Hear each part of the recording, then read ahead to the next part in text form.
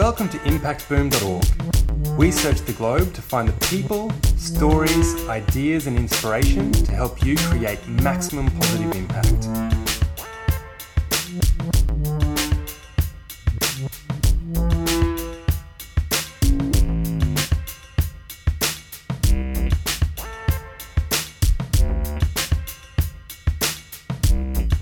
Each week, Impact Boom brings you thought-provoking interviews with world-leading practitioners passionate about creating positive social change. These designers, social entrepreneurs, educators, innovators, thinkers and doers share their projects, initiatives, thoughts and insights on creating a better world. You can find all the stories, links and other great content at impactboom.org. Follow us on Facebook or Twitter for the latest updates, or subscribe to the newsletter or on iTunes. Thanks for listening to episode 10 of Impact Boom. My name's Tom Allen, I'm the director of 7 Positive, and I'm passionate about bringing you the latest interviews and insights to help you create positive social impact. Today we're speaking with Jeroen Beekmans. Jeroen's the co-founder of Pop-Up City, which is an online platform that reports trends, ideas and creative solutions for the city of today and tomorrow. He's also the co-founder of Golfstromen, an Amsterdam-based agency for spatial innovation, communication and trend research. Since 2017, Jeroen's been the event organiser for Petjekoetje Amsterdam, an event for young designers to meet, network and show their work in public. So on today's podcast, Jeroen will share some of the key initiatives he's reported on, which he believes have created positive social change.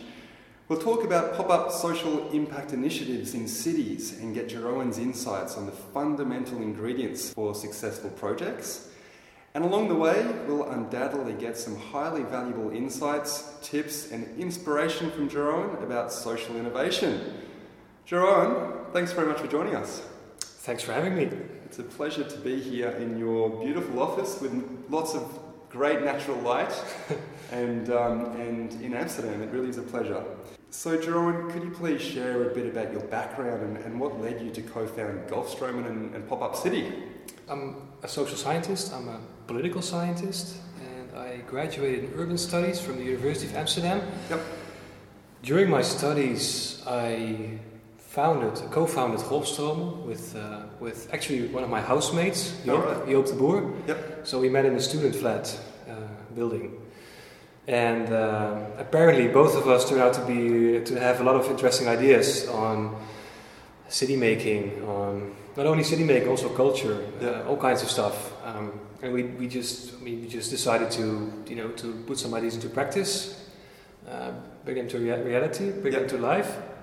And that's how we founded Golfstromen. And Golfstromen was our first company. We started in 2006, just with a bunch of ideas and more as a cultural innovation company, I think, in the first place. And we sort of moved to city making slowly. And we are specifically interested in the temporary nature of city making. So it was pre-crisis still. And you saw a shift in city making, urban development from master plans, top-down master plans to more bottom-up initiatives. And also a temporary nature of how cities and how areas are being developed. And we started experimenting with all kinds of strange ideas. We created the world's smallest cinema in an electricity box somewhere in the city for one person only. We managed to get a housing association in Amsterdam that far to give us a house we could use for a summer, and we turned that into a hotel just to see what happened when you just take one house and turn it into a hotel. It was the time before Airbnb popped up, so it was kind of new experience for people. We actually did a lot of experiments with your space. How can you use space? How can you transform space, and then in a temporary way? Which, I mean, at that time, there wasn't a lot of talk about even the pop-up nature of things, which over the last few years has had a lot of, it's almost become a buzzword. So you're really ahead of the time in that way. And some people, they think we are a crisis company. So we are the result of the economic crisis that emerged in 2008. And I always tell them that's not true. And I think that in a world that has become so fluid, in a world that's changing so fast, change itself is going faster and faster and faster.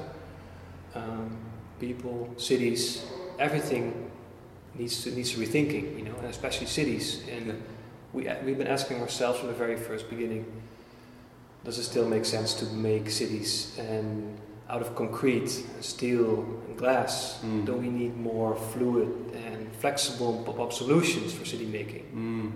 Because I mean, when everything's changing so fast, when people are becoming so flexible, so mobile, does it still make sense to build cities the way we are used to build them?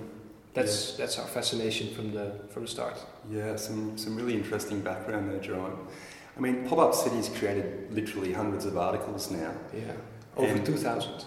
Oh, so over 2,000 articles. I mean, all really talking about the cities of the future. Sure. Talking about some interesting initiatives now as well. Yeah. So could you please tell us a little bit more about Pop-Up City and what it is that drives you to do this work? Yeah. Well, 2008 was still before the crisis, a bit before, half a year before the crisis. We started a little website, personal blog, just the two of us, Joop and me, because we wanted to keep track of the things we found online, pop-up things, flexible things, new ways of city making, how individuals, companies, governments around the world came up with new solutions to cope with a world of, you know, that's permanently changing. And this was very personal for us, just to keep a personal collection of interesting initiatives. This could be, you know, parks on wheels, architecture made from plastic instead of bricks, flexible retail concepts, interesting new apps for smartphones, which is also a very new phenomenon back in the days.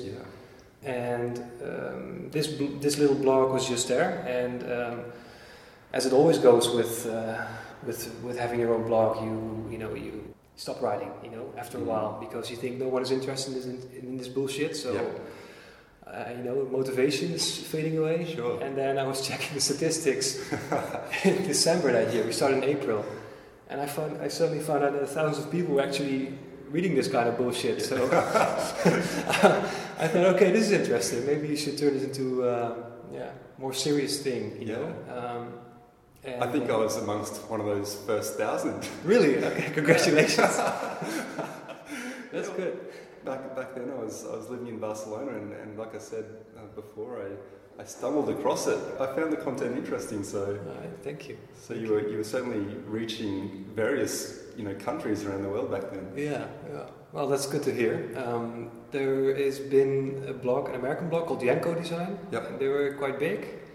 There was one guy, Chad Smith. I'll never forget his name. He wrote a piece about us, and I don't know why, because we were small as a company and we were small as a blog. And he said something like, their work is so flexible and so fluid, this is totally new, and they are the revival of the Situationist international movement. And we're like, oh, whoa, this is interesting. You know, this guy has to say something, you know, this serious about us. Couldn't have said it better, you know.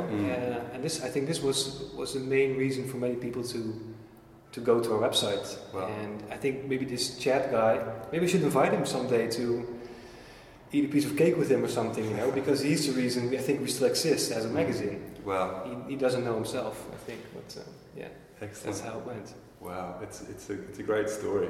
We've spoken a little bit about Golfstrom, and you mentioned that you started this before with your ex-flatmate. Yeah. And so can you tell us a little bit more about what you guys do and an example of the type of projects that you work on? Yeah, of course. Yeah. Well, first of all, I need to say that as Golfstroom, we are in a constant identity crisis. So we never know for sure what we're doing. Maybe that's just a reality of, you know, being a company in 2017. But well, it means you're very fluid. Exactly. Yes. Right. Exactly. Yeah. That's true.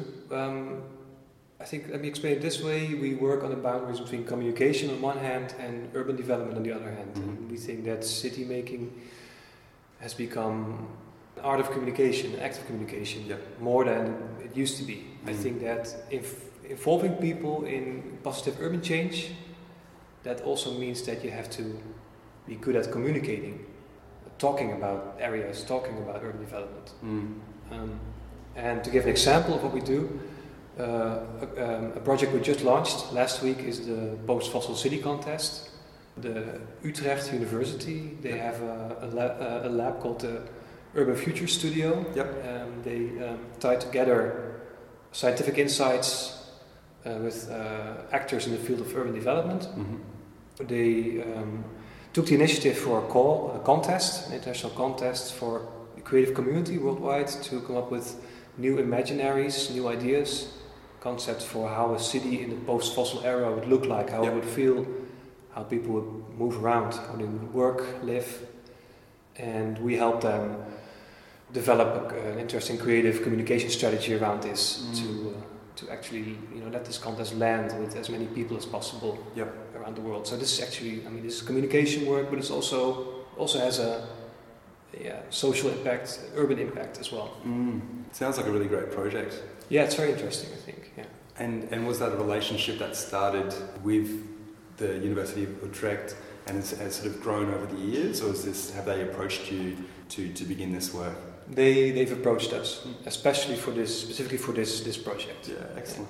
Yeah. Well, it certainly has a lot of overlap with the sort of work and writing that you're doing at the moment. That's true, yeah.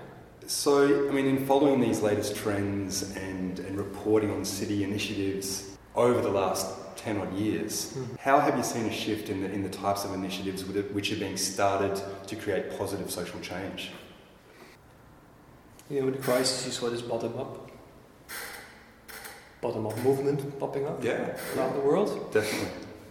And bottom-up became a buzzword in itself, I think. At a certain moment, people were just starting urban farms just for the sake of urban farms, neighborhood initiatives. And I don't want to be negative about this, but I think bottom-up, this new way of city making has become mature in recent years. I think that now it's more about quality. Back in the days when bottom-up started, it was not about. It was more about the initiative itself, that the fact that it was started by someone, than about the impact it's created. Yeah. And I think people have become better at creating impact and seeing that as a main goal of the initiative. And I think that's I think one of the most important things that have happened in the past years in urban development.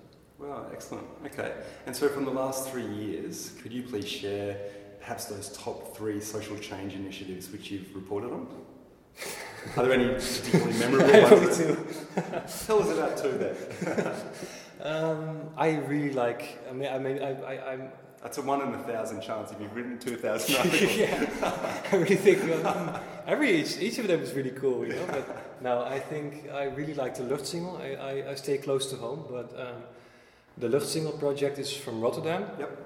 There is an architecture firm called ZUS, Z-U-S, and they, first of all, they decided to sort of squat an empty building, which is interesting, I think, as an architecture firm to do, because it means that you're actually actively engaged in what you're doing, instead of just waiting for a government or a company to give you a new assignment, new project.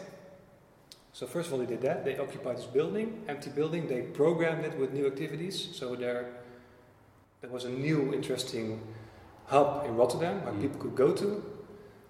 It really activated the place, the Shine neighborhood. And they were very close to the old northern quarter of the city. And this was a poor place. And what they did, they proposed a new layer of public space, a pedestrian bridge running between the old north of the city, right through their building. They created an opening on both sides, and could run through the building, all the way to the central station of the city. Wow. There was no money for this, only the initiative, and they decided to do a crowdfunding campaign. And I think it was one of the first acts of crowdfunding in urbanism back then, which is really interesting, I think. And people could buy a piece of wood and have their name on it. And this piece of wood, was used for building the bridge. So when you walk that bridge, I think it's very nice. It's a very good piece of architecture, first place. And you see all these names on all the sides, all these people who contributed to this project. Yeah. And this way they were able to kickstart it, to build the first part, and then the city said, hey, this is interesting. We should also get on board. Wow. And they decided to contribute more money to the project so they could actually extend extend this bridge. But I mean, without this architecture firm taking the initiative and without the people contributing to it, donating to it, participating in this crowdfunding campaign, this piece of infrastructure would have never existed. Wow. And it would have never connected the Old North to the Central Station district of the city. And doing this, they really managed to activate the place and also the Old North. And they just single-handedly, as an architecture firm, managed to redevelop a neighborhood in the city. And I think this is really interesting, by just making a connection that is worth visiting and worth using. Yeah, it's an inspirational initiative. Yeah, definitely. There is, I'm really even closer to home. It's also we're from the north of Amsterdam as a company. And this place is really, really developing. When we came here as a company, there was nothing here. Really, really nothing. We have this weekly stroll to the snack bar to have our weekly piece of junk food as a company. And this is called the Febo. Not the Febo, no. Very local independent guy. No, not the big ones. No. For the listeners out there, Febo is a Dutch burger place where you can put your coin in the wall and a little window opens and you can pull out your cold burger. Yeah. A cold burger, and when you're lucky, no one else before you has a spit on it. So back to interesting initiatives. Sorry. Yeah. Okay. There is a street in the north called Van der Pekstraat, and this street is running through one of the poorest neighborhoods, poor neighborhoods again, of the country. The housing association owning this neighborhood, they started to open up old houses on the ground level of all these apartment blocks and try to program shops in there. There's one very interesting pop-up shop which is called Wisselwinkel. How would you translate that? I think something like shift shop or something like that. Some entrepreneurs, they came up with a shop concept that has a flexible interior, which means that it can change function. And every 6 months, an inhabitant from the neighborhood with a good idea for a business could start a shop there. That space, I think he or she could have the space for free. It was sponsored by the housing association. So you have 6 months of kickstarting a shop, see what happens, experiment with it, see if it's viable. Yes, exactly. And after those 6 months, they have to move out, no matter what. So if it's not successful, you have to move out. If it's successful, you have to move out. Wow. And another entrepreneur gets his chance. And doing this, several shops, several people have been able to kickstart their business and move a serious shop down the road. Excellent. So this little concept, this actually was able to revitalize this entire street. And now Van der Pekstraat is one of the most interesting streets of the entire neighborhood in the north. Wow, and built out of that initiative. Yes. Yeah, excellent. Wow. And so are there any fundamental ingredients of an initiative, for example, like the one we've just spoken about, which you believe are required to create a successful pop-up social impact initiative? I think what we can learn from Luchtsingel with this Rotterdam project is that it's. I think this architecture firm did a great job by just not waiting for something to happen, not waiting for destiny, but just taking initiative in their own hands. So if you want to change something, even if you're not in the field, you can still change it. You know, you can still take the initiative. And I think a great job they did is making people stakeholder in the process, making them ambassador. Because this crowdfunding project made people realize. They made them part of the project, made them a fan of the project, and by contributing to it, you also want it to go through. So you immediately create a huge fan base for a project. And I think a very fundamental ingredient to create something successful that has a positive impact a social impact, is that it has to be communicative. So it's very important.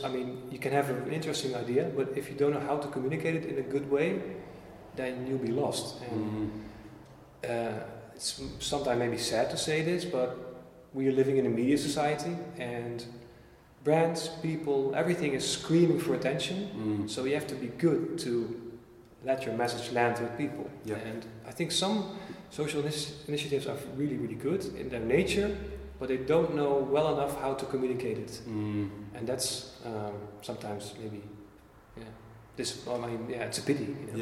I think this is very, very fundamental, very, very important. Couple of great initiatives, Jeroen.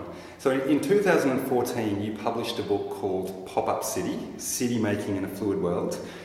Could you please tell us a little bit more about this book and share some of the challenges you faced in getting it up and shipping it to people around the world? Yeah. We've always wanted to make a book. One of our main objectives for doing what we do, running Pop-Up City, is trying to describe urban innovation, urban projects in a very, very concrete way, very practical ways. And we do this because we want to engage as many people as possible in making urban change, by making things very tangible. We try to get as many people on board as possible. So we've always wanted to experiment with the book. What if we would turn a blog into a book? Is that possible in the first place? And how should the book look like? And we got this chance. We got a bit of funding from a Creative Industries Fund. In the Netherlands, there is a funding organization that's able to support this kind of initiatives. Yep. We found a publisher, BIS Publishers. They have an international distribution network. In the end, we created a book that features, according to us, the most interesting content from the blog the past 5 to 6 years. Yep. And also, it also gave us the opportunity to tell a wider and more profound story about the emergence of pop-up, flexible urbanism, where it comes from, what are the underlying factors, and how does it change the face of city making. And blogging about it, writing about it online, never gives you the time and the space to really, really make a message, put a message. Yep. And by writing a book, we could do this. We wanted to make both a coffee table book. My colleague says a book you can also read on the toilet while doing a dump. And it's possible because there's a lot of interesting small pieces of inspiration in there with interesting pictures. But also a book that you can actually read. If you want to read something serious, you should also be able to read a book. I think we managed to do that. And there was a gap in our budget. Of course, we have a fan base, so a group of readers follow us around the world. Our reach is over 200,000 a month. Yep. So we thought, why not mobilize them and run a crowdfunding campaign to fix this. This crowdfunding campaign enabled people to buy a very first copy of the book, very first print run. Yep. So to pre-order, and by doing that we were able to raise enough money to start the actual printing process. Excellent. So also here, I'm talking about crowdfunding urbanism before, but also here this really worked well to bring out our message and to spread it across the world. Yeah, excellent. Very good. Before we spoke a little bit about Pecha Kucha Amsterdam, or at least in the introduction, you've been in this role of organising this for roughly 10 years now. Yeah. So over that time period, what have you learnt about running this event, and what do you believe makes a really good Pecha Kucha presentation? Pecha Kucha is really a phenomenon that has a lot to do with our short attention spans of today. It's about 20 slides. Each presenter gets 20 slides to present, and every slide is on the screen for just 20 seconds. It's from Tokyo, it's from Japan. This concept started as a network event for young designers to share their work, inspiration with the audience. Became a global phenomenon with nights in over 1,000 cities. What we learned about this event, I think that you're perfectly capable of combining, on the one hand, nightlife, and on the other hand, cultural programs. So Pecha Kucha is very unique. I think it was one of the first initiatives around the world that were able to merge those two. And it's a nightlife event, it's a club event. So Pecha Kuchas in Amsterdam always take place in clubs, night venues. But they bring people in who are not ordinary club goers. They are people interested in cultural things, cultural programs.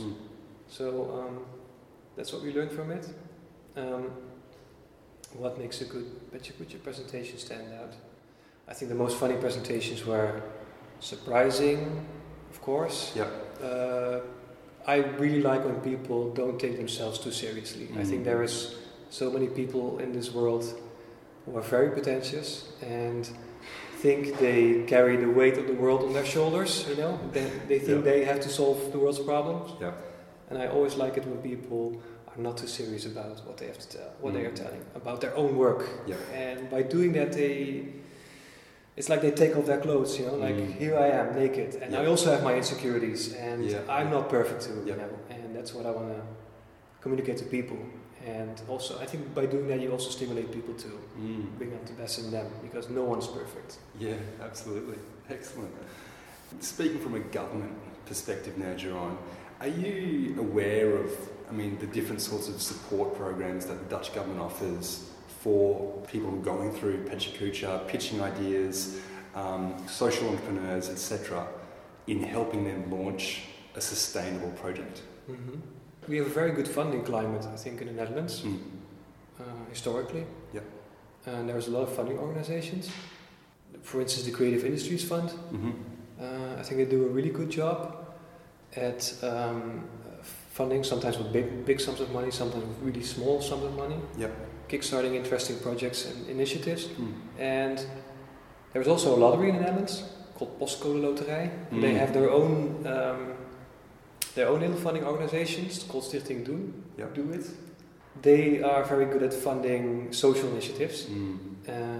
So a lot of people in my scene and in the creative scene in general, they know perfectly how to find those institutions, and they're very innovative, I think, and they really know what to sponsor, I think, by those projects. What's also interesting, especially about the Creative Industries Fund, is that sometimes they get a bit of money from the government because the government wants a problem to be solved or being looked at from an interesting, creative way. So the government actually just gives them a question, a challenge, and then this Creative Industries Fund, they organize a funding round for creatives to think about interesting ways to solve that problem. For instance, one of the project was about new sources of income for city governments in the Netherlands. As I think it's happening in a lot of places in the world. City governments, they earn revenues by selling land to property developers. In the crisis years, that source of income sort of, dried up. So what other sources of income you could think of? And we did a research after what we call brand urbanism. It's urban projects that are partly, sometimes completely sponsored by brands from a marketing perspective. To give you an example, in London there's a network of cycle superhighways, from the outskirts of the city to the city centre. And they're all paid for by Barclays, by the bank. You can have your thoughts about this, but it's an interesting phenomenon that's happening more often. And we wanted to sort of investigate what kind of potential this would have for city governments in the Netherlands. Could this be a source of income? And if it will be a source of income, how can you add quality as an urban designer to this kind of projects? So that kind of solutions, innovations are interesting, I think, and they are a direct result of a government that asks, and says, okay, creative community, come up with interesting ideas. It certainly sounds like there's definitely some government support out there, Jeroen. So, are there any particular local issues or problems that you're passionate about that you believe are yet to be tackled in an innovative way? You mean in Amsterdam? Yeah, in Amsterdam or in the Netherlands in general? In Amsterdam, one of our biggest problems, I think, is mass tourism. So many people are concerned about the number of people visiting the city, and this is on the one hand, it's a success. It's something it's good for a city. On the other hand, many inhabitants they don't go downtown anymore because it's so busy. So crowded with people, and of course, it's a direct result of cheap flights, things like Airbnb. the cycle paths. We are cycling. We refer to ourselves as the cycling capital of the world. Although we can. And it shows. Yes, and it's also there are so many cyclists on the road, and there has been recent research done by the government which concluded that almost half of the cyclists in Amsterdam, people who grew up cycling. I rode my first bicycle when I was 3 years old. People get afraid of cycling, and as a cycling capital, this is something you should take seriously. When half of your inhabitants are afraid to cycle, that's not a good sign, I think. Yeah. So, I think there's a big challenge ahead for the city, and this is maybe it's the first city in the world that is dealing with negative consequences of cycling. I mean, almost every other city in the world wants to become a cycling city, and we're there. We've been there. We're already there, and now it's our task to stay that way and to keep cycling nice for as many inhabitants as possible. I think that's a big challenge for Amsterdam.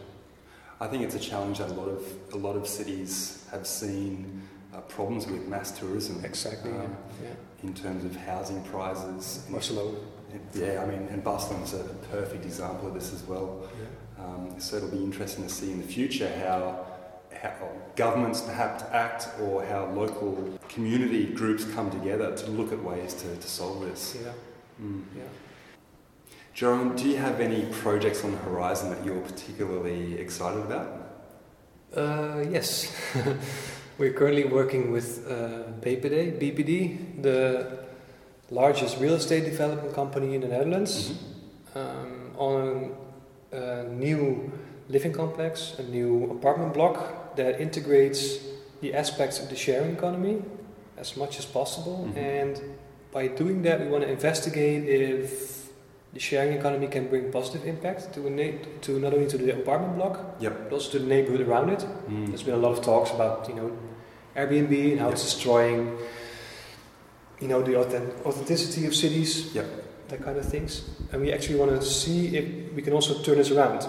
So what we're going to do, we've developed a concept for this apartment block in which as much capacity as possible is being shared among residents. So for instance, it doesn't really make sense to have a vacuum cleaner in your apartment when you only use it once a week, or in my case once half a year.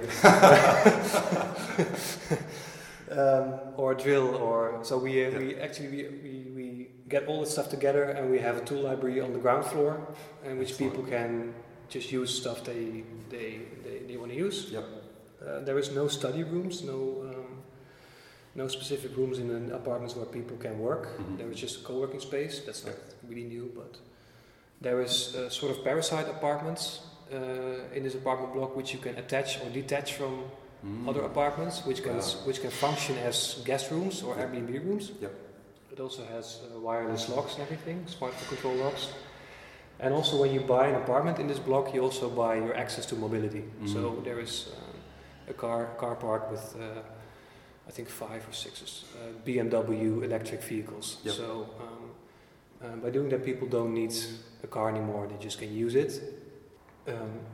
The overcapacity, still, if there's an overcapacity, all these things are being made available to the surrounding neighborhood. So we actually try to give people in this surrounding neighborhood a reason to go there, and this ground floor will be publicly accessible. So if people need a work spot for the day, they can go there if they want. If they need a drill to use, they can also go there. And there'll be a shop space as well, which can change function every 3 hours. So in the morning you may need bread, so it makes more sense for a little bakery to have a shop there. But in the evening, maybe you need wine or olives or whatever. So the shop will have a flexible interior, so it allows for different functions throughout the day. Excellent. And by doing that, we hope that it's a new neighborhood, so it's entirely new. We hope that we can create sort of social cohesion, and I think this is much needed in many urban neighborhoods these days. It sounds like a really great project. I look forward to following it and seeing it. Yeah. It. Me too, because we don't know how it's going to work out. Yeah. But we're very glad that this real estate development company believes in it and is willing to give us a chance to develop this and see how it works. Fantastic. So we'll definitely look forward to following that project into the future, Jeroen. Thank you very much for your generous insights and time that you've given us today. We much appreciate it. Thanks very much for interviewing me. It's great. Thanks for listening to Impact Boom. You'll find links to the initiatives, people and resources mentioned in this podcast on impactboom.org. Please leave your comments below, and remember, we'll be publishing fresh inspiration and insights to help you create positive impact every week on the website, Facebook page and Twitter.